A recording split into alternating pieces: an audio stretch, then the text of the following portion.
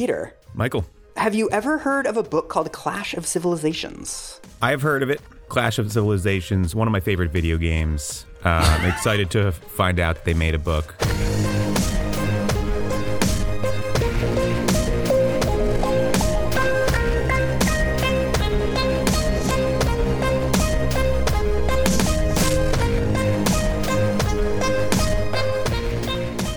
Tell me about your relationship with this book. What do you know about it? I actually do know a little bit about it. If you were a professor of international affairs when the Cold War ended, you were contractually obligated to write an entire book explaining why you think you should still be employed.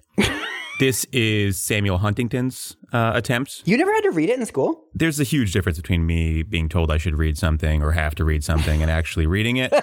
So it's quite possible. The reason that I ask is that one of the first things that I learned while I was researching this is that Clash of Civilizations is one of the 10 most assigned books at U.S. colleges. Wow. Among top colleges, among like Ivy League colleges, it's number 4. It's just below Plato, but it's above Aristotle and Democracy in America by de Tocqueville. I'm upset and disappointed to hear that international affairs and political science academics are not seriously pursuing truth and are instead championing the hack work of their colleagues, mentors, and friends. This is shocking. So what do you know about Huntington himself? Now, this is all from memory, so give me a little rope here, but I believe that he was a big-time international affairs academic, also a statesman, one of those guys who, like, went to Harvard or Yale back in, like, 1918. Yeah. And then that's enough to just sort of be in government or near government for the rest of your life. Yeah, he goes to the University of Chicago. He gets his PhD from Harvard in 1951, and then there's a little tiny interregnum period, but then he becomes a Harvard professor, and he stays there for 58 years. Ooh. He's sort of like a walking who's who of every single intellectual movement of the 20th century. Like, he's friends with Francis Fukuyama, he's friends with Chef Brzezinski, Henry Kissinger. He founded Foreign Policy magazine. He worked for LBJ. Oh. According to one thing that I read, he is the most cited political scientist in America for like many, many years. That makes sense to me. And again, I'm someone who didn't try very hard in school, and I still remember his name. So I think that says a lot. The book itself comes out in 1996, and the background to the book is this period that we touched on briefly with Fukuyama and the end of history. Basically from like the mid-1980s until the early 2000s, everybody was coming out with their like, what happens after the Cold War book. Yeah. Like, I think it was just a very fertile time for takes that we have all forgotten about because most of these predictions did not come true. Like, apparently there was a famous book about how the post-Cold War world was going to be defined by like America versus drug cartels. That like organized crime was going to be like the next Cold War. Like, there was a lot of just weird cockamamie shit bouncing around at the time. I would have read that book, honestly. So the book itself, first it started as a 1992 lecture at the American Enterprise Institute, obviously. And just like Fukuyama, it began as an article with a question mark. So it started as The Clash of Civilizations, and then in 1996, when he expands it into a book, it's The Clash of Civilizations. So are you aware of like the core thesis of the book? I know a couple things about it. One is I think that he was saying that the future conflicts, the next big conflicts, will be between cultures, not nations. The part of the book that's sort of discussed the most is that he talks about Islam, that like the Western values v. Islam is the next big thing. Yes. Most of the book is him laying out this idea that now that the Cold War is over, we can finally reckon with the rise of identities. He explicitly describes like a much more violent, much more conflictual world in the future. Does he have a basis for saying that we are diverging, that like our identities are in these certain areas are getting stronger? Or is it just sort of that he's just like spitballing? This, Peter, thank you. This transitions perfectly into the quote that I was going to send you. I'm sending you the first 4 paragraphs of the first chapter. All right. The years after the Cold War witnessed the beginnings of dramatic changes in people's identities and the symbols of those identities. Global politics began to be reconfigured along cultural lines. On April 18th, 1994, 2,000 people rallied in Sarajevo, waving the flags of Saudi Arabia and Turkey. By flying those banners instead of UN, NATO, or American flags, these Sarajevans identified themselves with their fellow Muslims and told the world who were their real and not so real friends. On October 16th, 1994, in Los Angeles, 70,000 people marched beneath a sea of Mexican flags, protesting Proposition 187, a referendum which would deny many state benefits to illegal immigrants and their children. Why are they walking down the street with a Mexican flag and demanding this country give them a free education? Observers asked. They should be waving the American flag. Booyah. These flag displays ensured victory for Proposition 187, which was approved by 59% of California voters. In the post-Cold War world, flags count, and so do other symbols of cultural identity, including crosses, crescents, and even head coverings, because culture counts. And cultural identity is what is most meaningful to most people. Other than the sparkling prose, what do you think? I mean, I would love to do an entire podcast about that prose, which really fucked with my brain in a way I'm not accustomed to.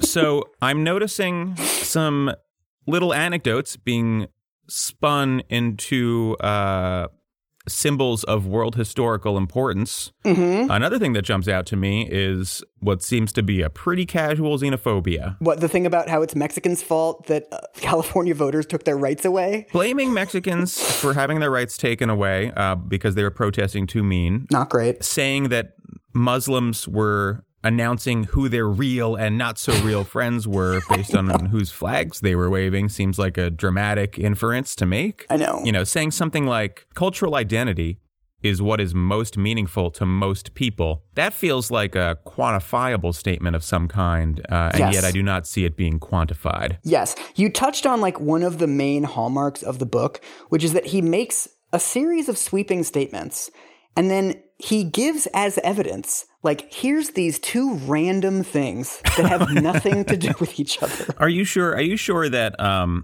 people not waving the UN flag is not a super important development that we should be digging into? Usually you go to a protest and there's UN flags. Everyone's waving them. This is like a little example of the way that he uses evidence in this book, but to try to take his argument seriously. Mm-hmm. So his claim is that the fault lines of conflict are going to be quote-unquote civilizations. So if this is your argument, obviously the first thing you have to do is like define a civilization. Uh-huh. The definition that he gives is it's the biggest we that every person has. So you are from New York, so you have like some sort of New York identity.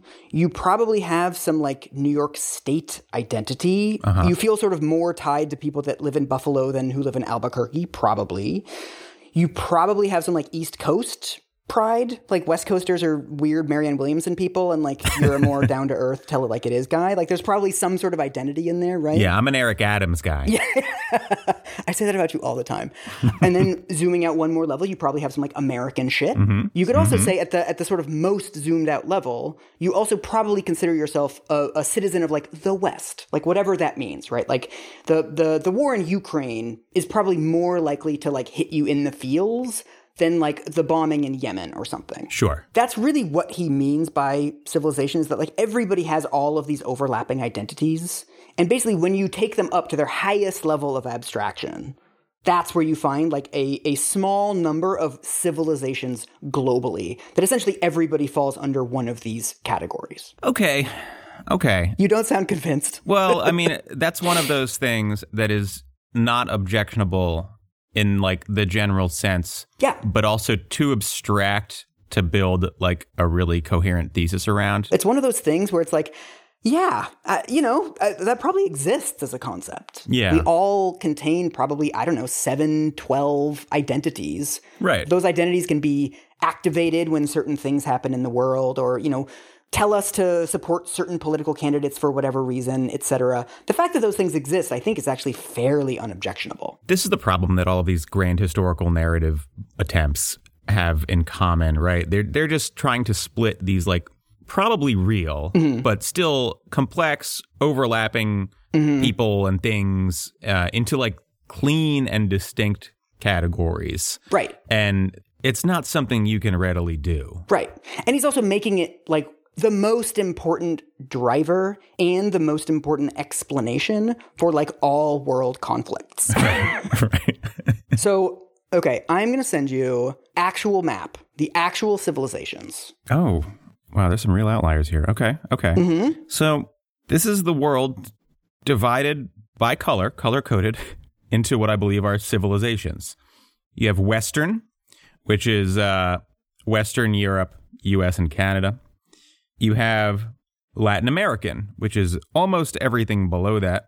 You have Islamic, which is just a broad paintbrush across North Africa and the Middle East. And then you have like East Asia divvied up into a bunch of different cultures.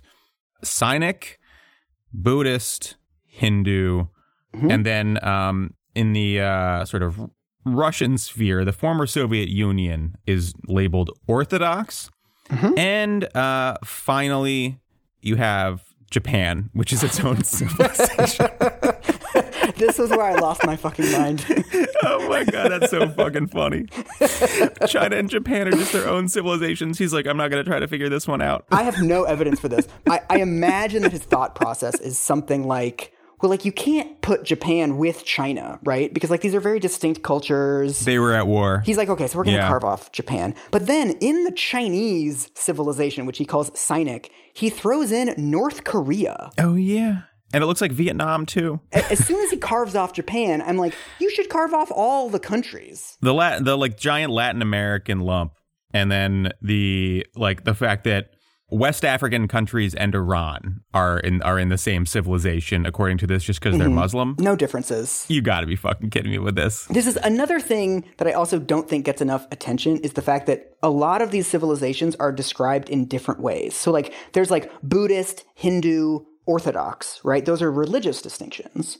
Right. But then he's got Africa, which is a geographic distinction. And then he's got the West. Right. There's a very good critique of him that talks about his conception of the West, that most of the things that he talks about as defining the West, like rule of law and free rights and all this kind of stuff, that's a lot of countries. Like the things that he says are unique about the West, a huge number of other countries should then fall into the West. Like South Korea should absolutely be in the West by that definition. Right. One of the other things that I noticed while I was like, zooming in on various parts of this is that there's 14 different countries where he's split them in the middle. And he said that like Sudan is part Islamic and part African. But if what he's trying to explain is foreign policy, like the way that countries act on the world stage. You can't just say that one country is two, because then by that definition, then like most countries would be 2 or 3 or 4 or 5, depending on like various immigrant groups that they have, histories. Right. As soon as you start chopping up the identities in any given country, all of a sudden you have to concede that identities don't really map onto borders perfectly, and perhaps you should be using another framework entirely. Right. And then like every country is a bunch of squabbling interest groups. Yeah. It should be fairly intuitive that that's a stupid way to do this. Yes. He doesn't say this in the book, but I think as a result of getting all of these critiques of the original article, he comes up with a bunch of subgroups of civilizations. In each civilization, there are member states, core states, lone countries, cleft countries, and torn countries. The core countries is like really self-explanatory. It's like the main country. So like China is the main country of the Sinic civilization. He's then got this thing of the cleft country. So something like Ukraine is a cleft country, like it's halfway in between the West and the Orthodox civilization. A torn country is like something like Turkey. It has one foot in the Islamic world, but then there are large political movements trying to transform it into something that is more Western. And then there's lone countries where he says like Haiti is a lone country where like Africa doesn't really want it, and like South America doesn't really want it either. Like it doesn't fit easily into either one of those categories, and like it's its own thing. Okay. There's of course inter-civilizational conflicts, right? Like civilizations fighting with each other, but there's also intra-civilizational conflicts where countries are fighting over like who is going to be the core country. Basically, he's done the sort of the responsible scholar thing where he's acknowledged all of these caveats, right? He said that like, yeah, Right. civilizations can change over time and like they have blurry borders and there's all these subgroups within them and like not every conflict is between civilizations. Yeah, I'm oversimplifying an unreal amount to the point where anything I say from here on in is completely useless. Exactly. But let's plow forward. So you're like 300 pages into this book and you're like, what is the point of this book then? If China goes to war with Iran, it's like, oh, it's like the Sinic civilization versus the Muslim civilization. Ooh, he's right.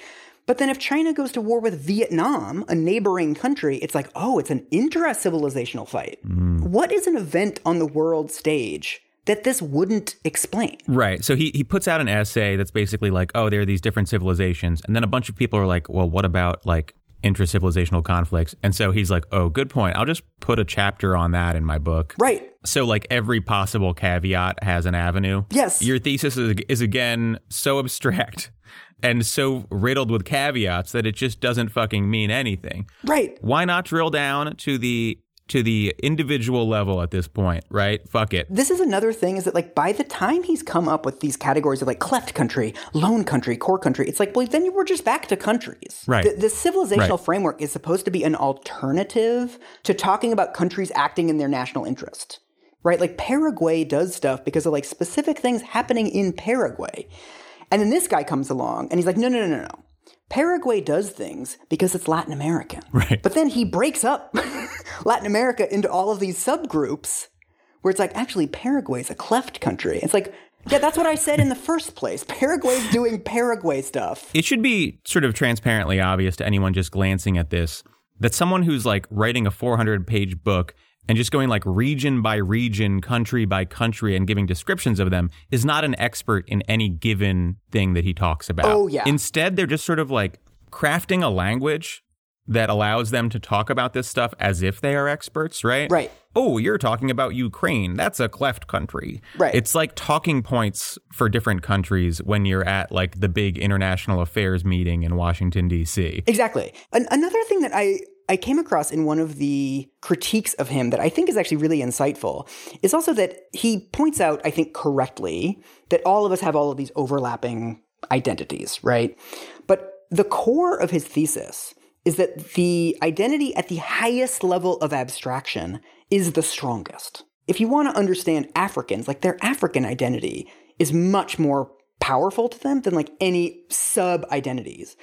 But when you think about actual world conflicts and the way that like most of world history has happened, it's exactly the opposite. Right. If it comes down to like one of my more proximate identities and this like super abstract highest order identity, I'm going to pick the proximate identity every time. Am I overthinking this, or isn't the highest order identity just like being a citizen of the earth? He has like a sentence on that. He says it's like civilizations are the highest order of identification before human being. Okay. I mean, but that's also a good point because like if we're talking about the highest order of abstraction, the highest order of abstraction is human being. Right. Even though Syria is not necessarily in quote unquote the West, and like maybe I have closer ties mentally to Ukraine than to Syria, it's not that like all of a sudden like my allegiance to the Ukraine is really, really strong and then my allegiance to Syria is non-existent. Right. I mean, there's something in this thesis that is actually a question of psychology. In what circumstances is a given identity sort of triggered and prioritized in a person's mind, right? There's research on this, and it's a little bit weird to talk about it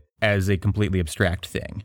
It's clearly more complicated than that. And not just that, but like, you're going to need data. You know, you're going to need data if you want to make these claims. But Peter, some Mexicans were marching with a flag.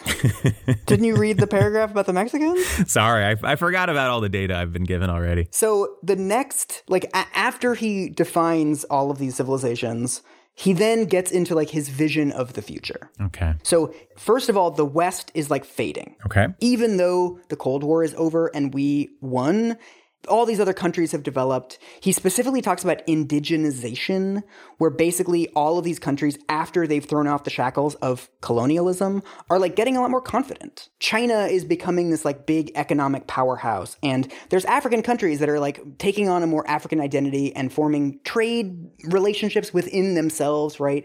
I think this is true, right? That like post-colonialism, a lot of countries started to have like national pride in a way that was like literally illegal in a lot of places before that, right? There's a weird dynamic in that I saw in Fukuyama's book too. These guys came up during an era where international affairs from the United States perspective was just bullying everyone. Yes. And then we're sort of entering this period where that's a little bit harder to do. Smaller countries are accruing political and economic power. These guys, the Huntingtons of the world, are like gazing out upon all of this and thinking like, yeah, this is fucking annoying, right? Like, yeah. Why can't I want to do, I want the U.S. to be able to do whatever it wants. That's how we've been going about our shit. And now we can't. And it's fucking annoying. And no one's saying thank you. I want to do the bad stuff. And yet here you are telling me it's bad.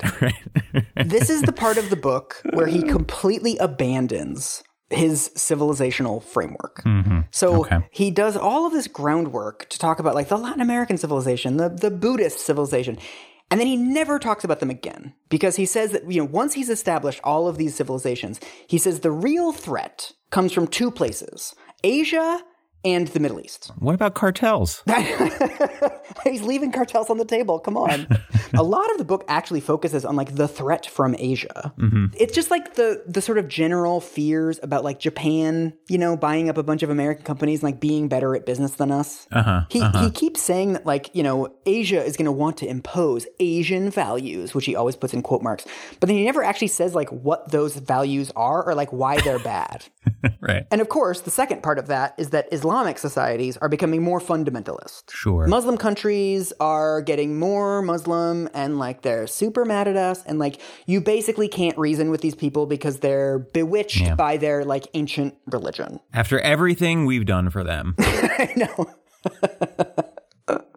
He also, one of my favorite things about reading these old books that have like become cultural touchstones is how much random shit in them has been completely memory holed. So he has a whole section about the greatest threat to the world is a Confucian Islamic alliance. That the real threat isn't just the Asians and the Muslims separately. It's that the Asians and the Muslims are going to team up against us. Okay. So hold on. The whole theory is just like, well, they're both mad at us. Yeah. So maybe they'll team up. And then he has some like, this is one of the places where he does actually use statistics. He has stats on like China selling arms to Pakistan or something. And then like actual regional experts will be like, dude, China's arms sales to the Middle East account for about 1% of their arms, and America accounts for 33% of their arms. Yeah, I was going to say, good news. If you think that selling arms to someone makes them your ally, then we have nothing but friends all over the world. He also has a thing where, like, one of the reasons we can't trust, like, Middle Eastern countries, because, like, Islamic countries are, like, more prone to violence than non-Muslim countries, right? He's like, if you look at the statistics, Muslim countries have higher military spending for their populations. I'm like, we're really going to do this? Oh, shit. From America? You're writing this in America. Okay. So, I mean, look, not only is America's military spending unreal large, but like, yeah, we've turned the Middle East into a proxy war zone for 80 years. So, like, yeah, some of those countries are arming up pretty reasonably. We're only going to invade 2 of these countries in the next, like, 10 years. So, come on. Everybody relax. So, this is his vision, right? This is basically his core case of, like, this is what the next 50 years of the world is going to look like. This Islamic, Confucian, uppity Asian people and Muslims, right? Mm-hmm. So, of course, the question that one asks is like, well, what is his evidence for this thesis, right? Because one of the interesting things about the book, this is another place where he caveats himself into oblivion. He's making this bold prediction about the next 50 years, right? But he says that anything that happened during the Cold War doesn't really count. Because it's not really evidence for his thesis or evidence against his thesis, because it was like under the rubric of the Cold War. Okay. He also says that anything that happened before the Cold War also doesn't really matter for his thesis because it was before the rise of identity politics and it was before the rise of like globalization. Countries weren't as connected back then. There wasn't as much travel. There wasn't as much migration. When you think of something like World War I, you can't really put that in the civilizational paradigm because like there were all these other things going on at the time that were like specific to that period in history. So his rubric for understanding the entire world does not apply if you go back 5 years because there are other variables that his rubric does not account for. Exactly. As I'm reading this, I'm like crossing off periods of history in my head, right? Because he's writing the book in 1996. Anything before 1989 doesn't count. So basically, all that leaves him with is fucking 1989 until 1995, essentially, right? Right. Basically, the only options for things that can support his thesis, and he spends like 2 chapters talking about this, is the Gulf War in 1991 and the Balkan War of 1993, but like kind of throughout the 90s. Right. So I'm going to send you another brick of text about the Gulf War. Okay. This is his case for why the Gulf War means that he is correct. Here we go. The Gulf War thus began as a war between Iraq and Kuwait, then became a war between Iraq and the West, then one between Islam and the West, and eventually came to be viewed by many non-Westerners as a war of East versus West. Millions of Muslims from Morocco to China rallied behind Saddam Hussein and acclaimed him a Muslim hero. 75% of India's 100 million Muslims blamed the United States for the war, and Indonesia's 171 million Muslims were almost universally against U.S. military action in the Gulf. Audacity. I know. Arab intellectuals lined up in similar fashion and formulated intricate rationales for overlooking Saddam's brutality and denouncing Western intervention. King Hussein of Jordan argued, quote, "This is a war against all Arabs and all Muslims and not against Iraq alone." Facts. Dropping knowledge. Knowledge. I love that the the amount of people worldwide who opposed American intervention is like them taking sides for Islamic civilization or something. That's what Yes. that is supposed to be? Like, Yes. This is like very interesting in part because if you view the Gulf War as I do, and I think many people do, as sort of like a part of a chain of events that ended up with the complete destruction of Iraq, like the rise of ISIS, the war in Syria, etc., then the idea that like opposing it is something irrational or something that you would only do if you were sort of like too tied to your Muslim identity. Right. I mean, just insanely wrong. Insanely fucking wrong. Yes. So reductive. Okay. All right. I'll let you go. I'm all coiled up, waiting to debunk this. Go ahead. Go ahead. So, one of the best articles I read, really, really, really good article, is called The Clash of Civilizations, an Islamicist's Critique by a guy named Roy Mattadei.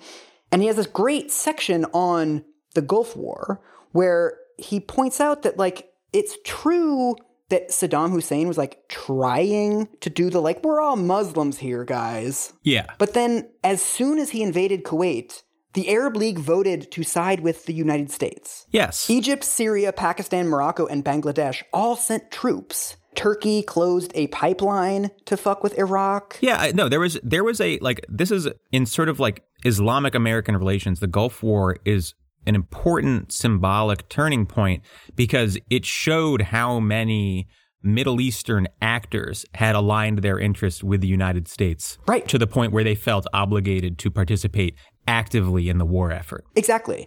And so it's actually true that like Saddam was pretty popular throughout the Muslim world before the Iraq War, but then all of the Gulf states, 70% of the population opposed Saddam invading Kuwait because they thought it went against Islamic law. Egypt and Morocco both were anti-Saddam. The only country where the majority of the population like thought it was cool for Saddam to invade Kuwait was Jordan. And Jordan had like some specific stuff going on because there were all these rumors that Israel was going to invade Jordan at the time. Yeah, you know, I mean, first of all, Mike, you're not accounting for the fact that a lot of those countries you just described are torn countries, and some of them are also cleft countries. The sort of like attempts to paint that part of the world as monolithic are never ending on the part of like the American elite. And to see it come from someone in this position who's like at least holding himself out as an expert on international affairs generally, it really sort of drives home. This comes down from like the highest levels of academia and government, the idea that like Muslims are one thing. They exist over there and they are sort of representing a singular set of interests. One of the things that I think all of his thudding prose can distract you from is that, like, if you zoom out, this is one of the only pieces of evidence for his thesis, right? We're going to have more clashes of civilizations. It is a case in which a Muslim country invaded another Muslim country, and America intervened on behalf of the Muslim country. Right. Right? And, like, some Muslim countries supported it and some didn't. That doesn't speak to a existential crisis in which the West and Muslims are going to be at war for the next 50 years. Yeah, I mean, ironically, he probably would have had a stronger case in this section if he had waited a few years, right? And you get to build in the 9/11 narrative. Yeah. I don't know if that's where you're going next, but I'm sort of curious how that factors in your mind, or if he wrote any follow-up, or if anyone else like analyzed it in light of post 9/11 developments, shall we say. Well, one thing that actually bugs me about this is because, of course, I mean, I only heard of this book after 9/11. I think most of the population, it really became canonical for the population after 9/11 because it was supposed to be like, oh, well, we're, this explains what's going on, right? Right. He barely mentions terrorism in the book. Oh. It's not actually the case that, like, 9/11 proves him right. He doesn't really mention the possibility of a terror attack in America. His core thesis is that little territorial skirmishes, things like Iraq versus Kuwait, which ultimately on the world stage don't have to become a huge deal. What's going to happen with these things is states are going to step into them on, like, various teams, and these conflicts are going to escalate. Right. He doesn't really mention non-state actors. He also doesn't mention oil in this book. He doesn't mention, like, other things that, like, would cause conflict among countries. Incredible to talk at length about the Gulf War and not mention oil. That's the thing. He doesn't, like, most conflicts between countries are between neighboring countries over some resource, right? You want more land, minerals in the ground. Like, that's most of world history. That's what the conflicts have been between neighboring states. And that's basically what fucking the Gulf War was. Right. Saddam did it because Kuwait, like, he owed Kuwait money and he didn't want to pay them back. And, like, Kuwait was dumping a bunch of oil onto world markets and keeping prices low. And Saddam was mad because it was, like, cutting into his profits. It's like petty dictator stuff. Yeah. And we got involved because we are looking to spread freedom and democracy all across the globe. America, the good guys yet again. But that's the thing is, like, this fight is actually, like, fairly typical.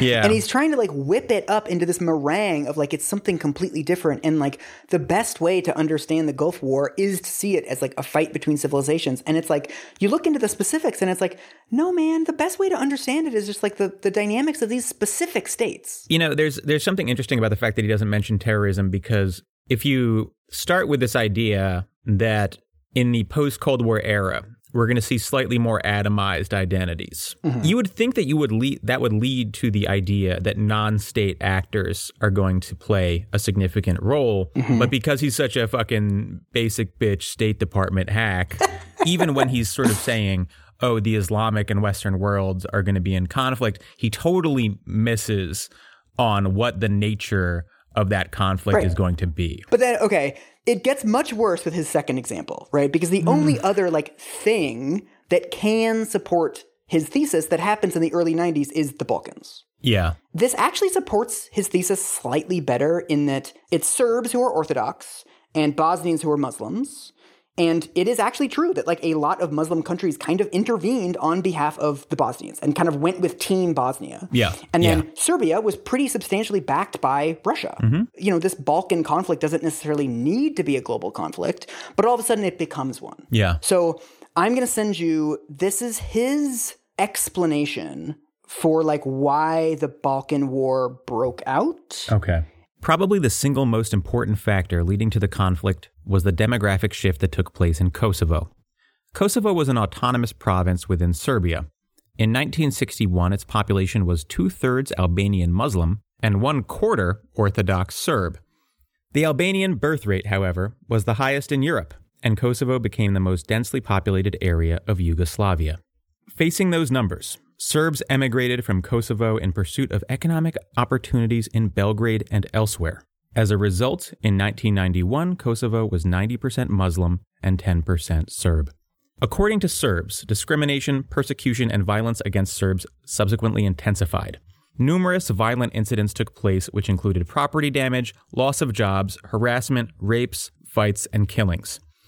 As a result, the Serbs claimed that the threat to them was of genocidal proportions and that they could no longer tolerate it. So this entire sequence could have been written by Slobodan Milosevic. Why are there all these tensions in the Balkans in the early 1990s? Huntington's actual explanation is that Muslims were having too many babies. I mean, I thought that I was sort of perhaps misunderstanding the point being made here.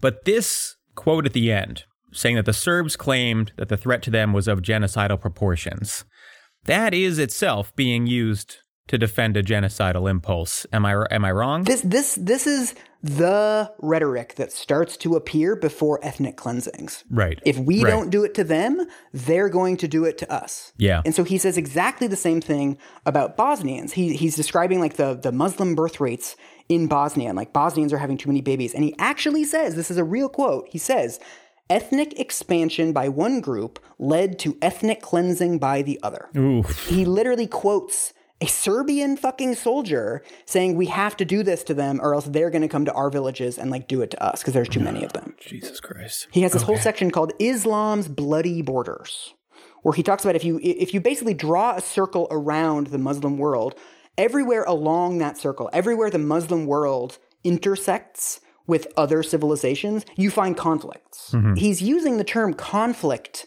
very deliberately. So he talks about like the Chechen Muslims. He talks about the fucking Uyghurs in China. And then he has this kind of conclusion that's like, well, wherever you find Muslims, you find conflict. Yeah, that's one way to put it. Right. It's like, well, yeah, they're conflicts in the sense that like Muslims are very obviously facing discrimination. Like you could easily look around the world in the late 1800s and be like, everywhere you find Jews, you just find debates about whether Jews are like really bad for the population. I don't know. We're sort of building towards almost this like self-fulfilling prophecy. Right. Here you have this deeply influential person saying the next big conflict is between the U.S. or Western interests and the Islamic world.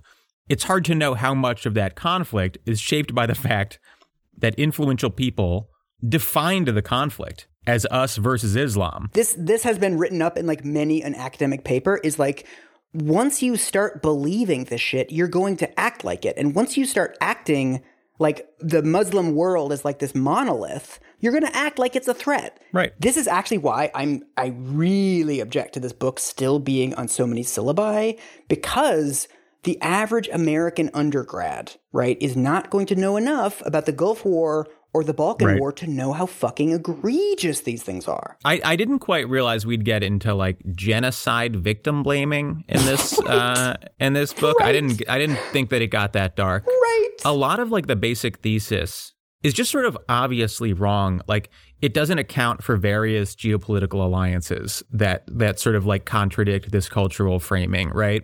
Like the U.S. has what is now a long-standing alliance with Saudi Arabia, despite the fact that it's a hardliner Islamic state. Right. The whole West v. Islam framing, it feels like it's just this convenient thing to convey to the public because like, oh, we're actually constantly maneuvering to find geopolitical leverage and don't really have any particular set of ideals or beliefs other than our own power. Right. That's not like a mission statement that people are going to love if you put it out there. My other favorite thing about using this as an example, again, this is a conflict between Muslims and Orthodox people in which America intervened on behalf of the Muslims. Right. America teamed up with parts of the Muslim world to help out the Bosnians due to the specific circumstances going on in the Western Balkans, right? Like it makes no sense to see this as civilizational terms, and it especially doesn't make sense to see it in civilizational terms in which America sided with a different civilization. Like there aren't really any Western versus the rest dynamics going on here. If your thesis starts hitting this point where it's just caveat after caveat after caveat, then maybe the thesis sucks. It's so wild to see these theorists rise to prominence on the backs of oversimplification, right? Of just like turning every complex situation into a little soundbite. What's also amazing to me is that he oftentimes does actually admit the weaknesses of his arguments, but like he just hand waves them away. So in this section, he says like, like America intervened on behalf of the Muslims, but America did not send ground troops. It's like, well, why is that the important distinction? Right. There's an idea in the law called distinctions without a difference, right? Right. When someone is trying to differentiate between two things, they start grabbing onto any distinction they can, even if they're not meaningful distinctions. That's what he's doing here. Yes, we intervened on behalf of the Muslims, but like we didn't like super duper intervene. It's like, right, but like your theory predicts that we would not intervene. Yeah. And yet we did. So And we did put boots on the ground in Kuwait. However, we did not conduct a full-scale invasion of Iraq. So civilizations. Yeah. There's always a line. There's always a pretend line you can draw. So then, all right, last section. The last like 2 chapters of the book are where he gets into like what he really wants to say. And it's straight up like great replacement. Like it reads like a fucking mass shooter manifesto. Hell yeah. So from this completely unconvincing world system of civilizations, which he then completely abandons and is like Asia and Muslims, and then he abandons the Asia part, and then he's like, Muslims are bad, right? And then it's like, what do we do about this? Like, how do we prevent this like coming wave of conflict, right? And he basically lands on like, we need to preserve the values of the West. Oh. So I'm going to send you another like little clip from this. Oh, this is a lot of words when you only need 14. Okay. Rejection of the American creed means the end of the United States of America as we have known it. It also means effectively the end of Western civilization. If the United States is de-Westernized, the West is reduced to Europe and a few lightly populated overseas European settler countries. This is not just a problem of economics and demography. Far more significant are the problems of moral decline, cultural suicide, and political disunity in the West. Oft pointed to manifestations of moral decline include 1. Increases in antisocial behavior such as crime, drug use, and violence generally. 2. Family decay, including increased rates of divorce, illegitimacy, teenage pregnancy, and single-parent families. 3. At least in the United States, a decline in social capital, that is, membership in voluntary associations and the interpersonal trust associated with such membership. 4. General weakening of the work ethic and rise of a cult of personal indulgence. 5. Decreasing commitment to learning and intellectual activity manifested in the United States in lower levels of scholastic achievement. Boom. How do we preserve the West? Just a bunch of deranged conservative boilerplate. Yeah, this is Pat Buchanan shit, right? This is just pure conservative, reactionary, pearl clutching. Moral decline. Moral decline. And well, how do you measure a moral decline?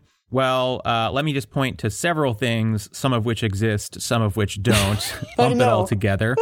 You have increases in antisocial behavior such as crime, drug use, and violence generally, all of which were plummeting at the time he wrote this and continued to plummet for decades. Right. Decline in social capital, that's so abstract that I'm not even going to fucking bother.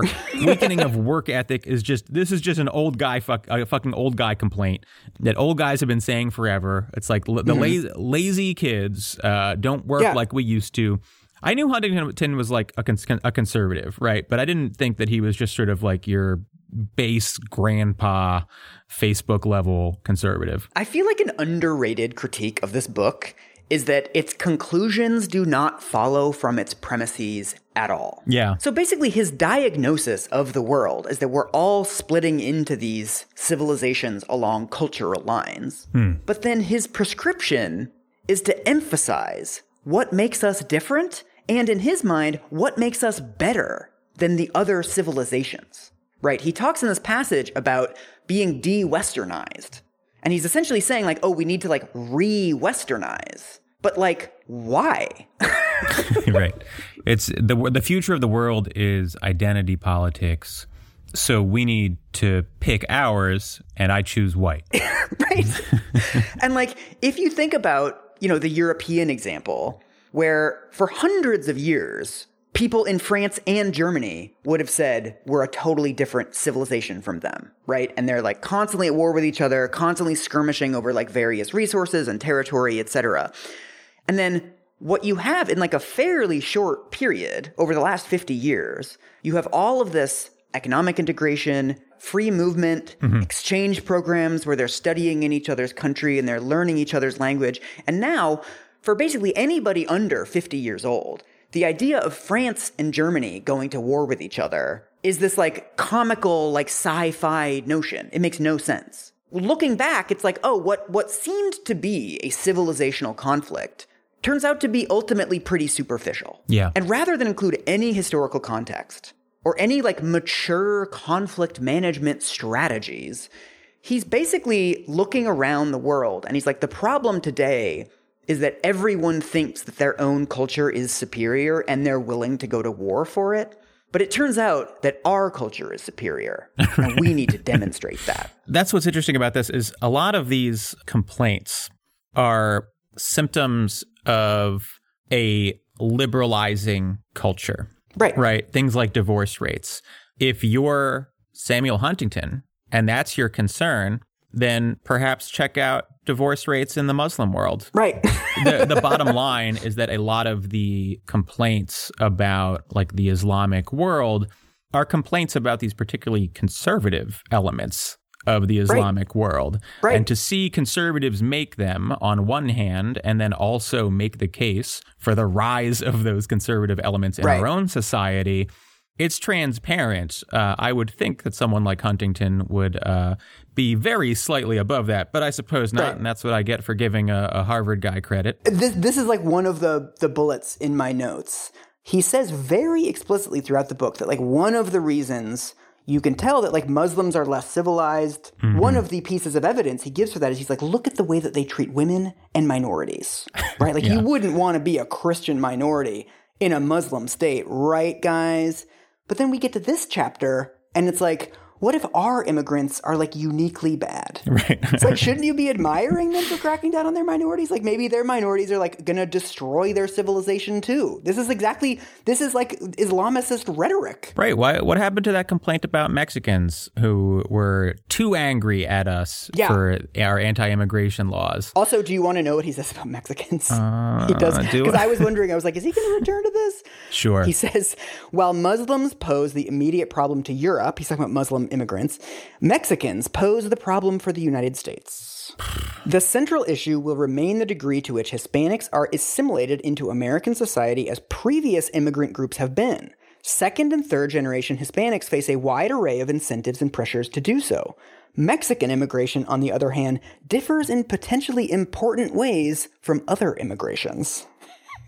This is my favorite fucking argument when it's like, in one breath, you admit, you're like, well, every previous immigrant group has eventually, like within one generation, assimilated into American society. But these new immigrants, right, they're not going to assimilate. It's like, well, this is the same thing they said about Italians, Russians, Poles. And then he has this whole fucking thing of like Mexicans can't assimilate because other immigrants crossed an ocean to get to America. But Mexicans crossed the land. Europeans were coming west. Right. Mexicans are going north. They are not going against the wind. Yeah. I love this they crossed that ocean thing.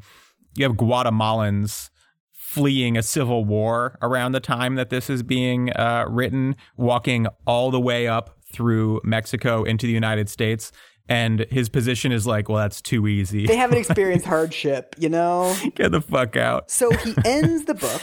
This is the closing paragraph. He says, the underlying problem for the West is not Islamic fundamentalism. It is Islam, a different civilization whose people are convinced of the superiority of their culture and obsessed with the inferiority of their power. Well, I'm glad that we are not from a culture that is convinced of its own superiority.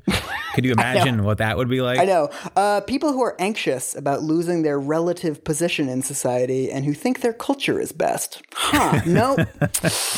Don't see anybody like that around. We're only a couple books in on this podcast when it comes to these types of like weird theory of everything books. Yeah. One day we will have a comprehensive theory of these dudes. Right. There's something so unique going on in their brain where they believe that they are capable of like capturing these complex phenomena, boiling them down to something simple, and then throwing them out in like a book that frankly should be a lengthy essay at most. Yeah, a magazine article. Right. Yeah. I haven't quite figured it out yet, but I fucking will. I swear. Well, I mean, this kind of leads us into the epilogue of the episode about the book's legacy and kind of debunking. Yeah. One of the essays about the book and about Huntington specifically that I found really interesting was by Edward Said. And what he pointed out is that most Americans don't know very much about different countries. Mm-hmm. The population, to understand world events, relies on narratives. We need sort of a story to slot world events into.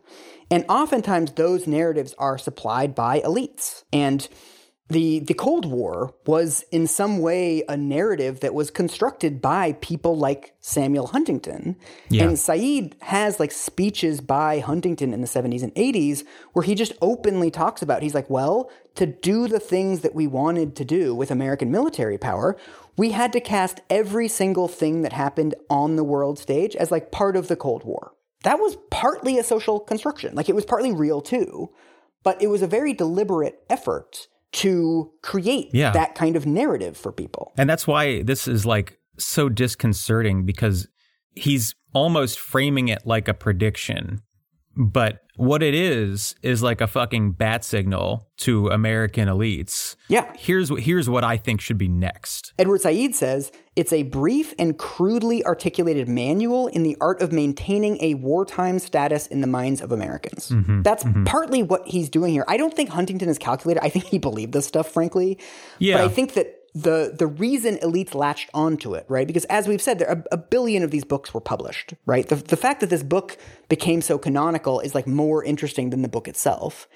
And people latched onto this as like, oh, it's the next justification for us to keep our military this big. There really is this like conservative thing where they need to seek out conflict. Right. I think it was Corey Robin in The Reactionary Mind wrote a bunch about this.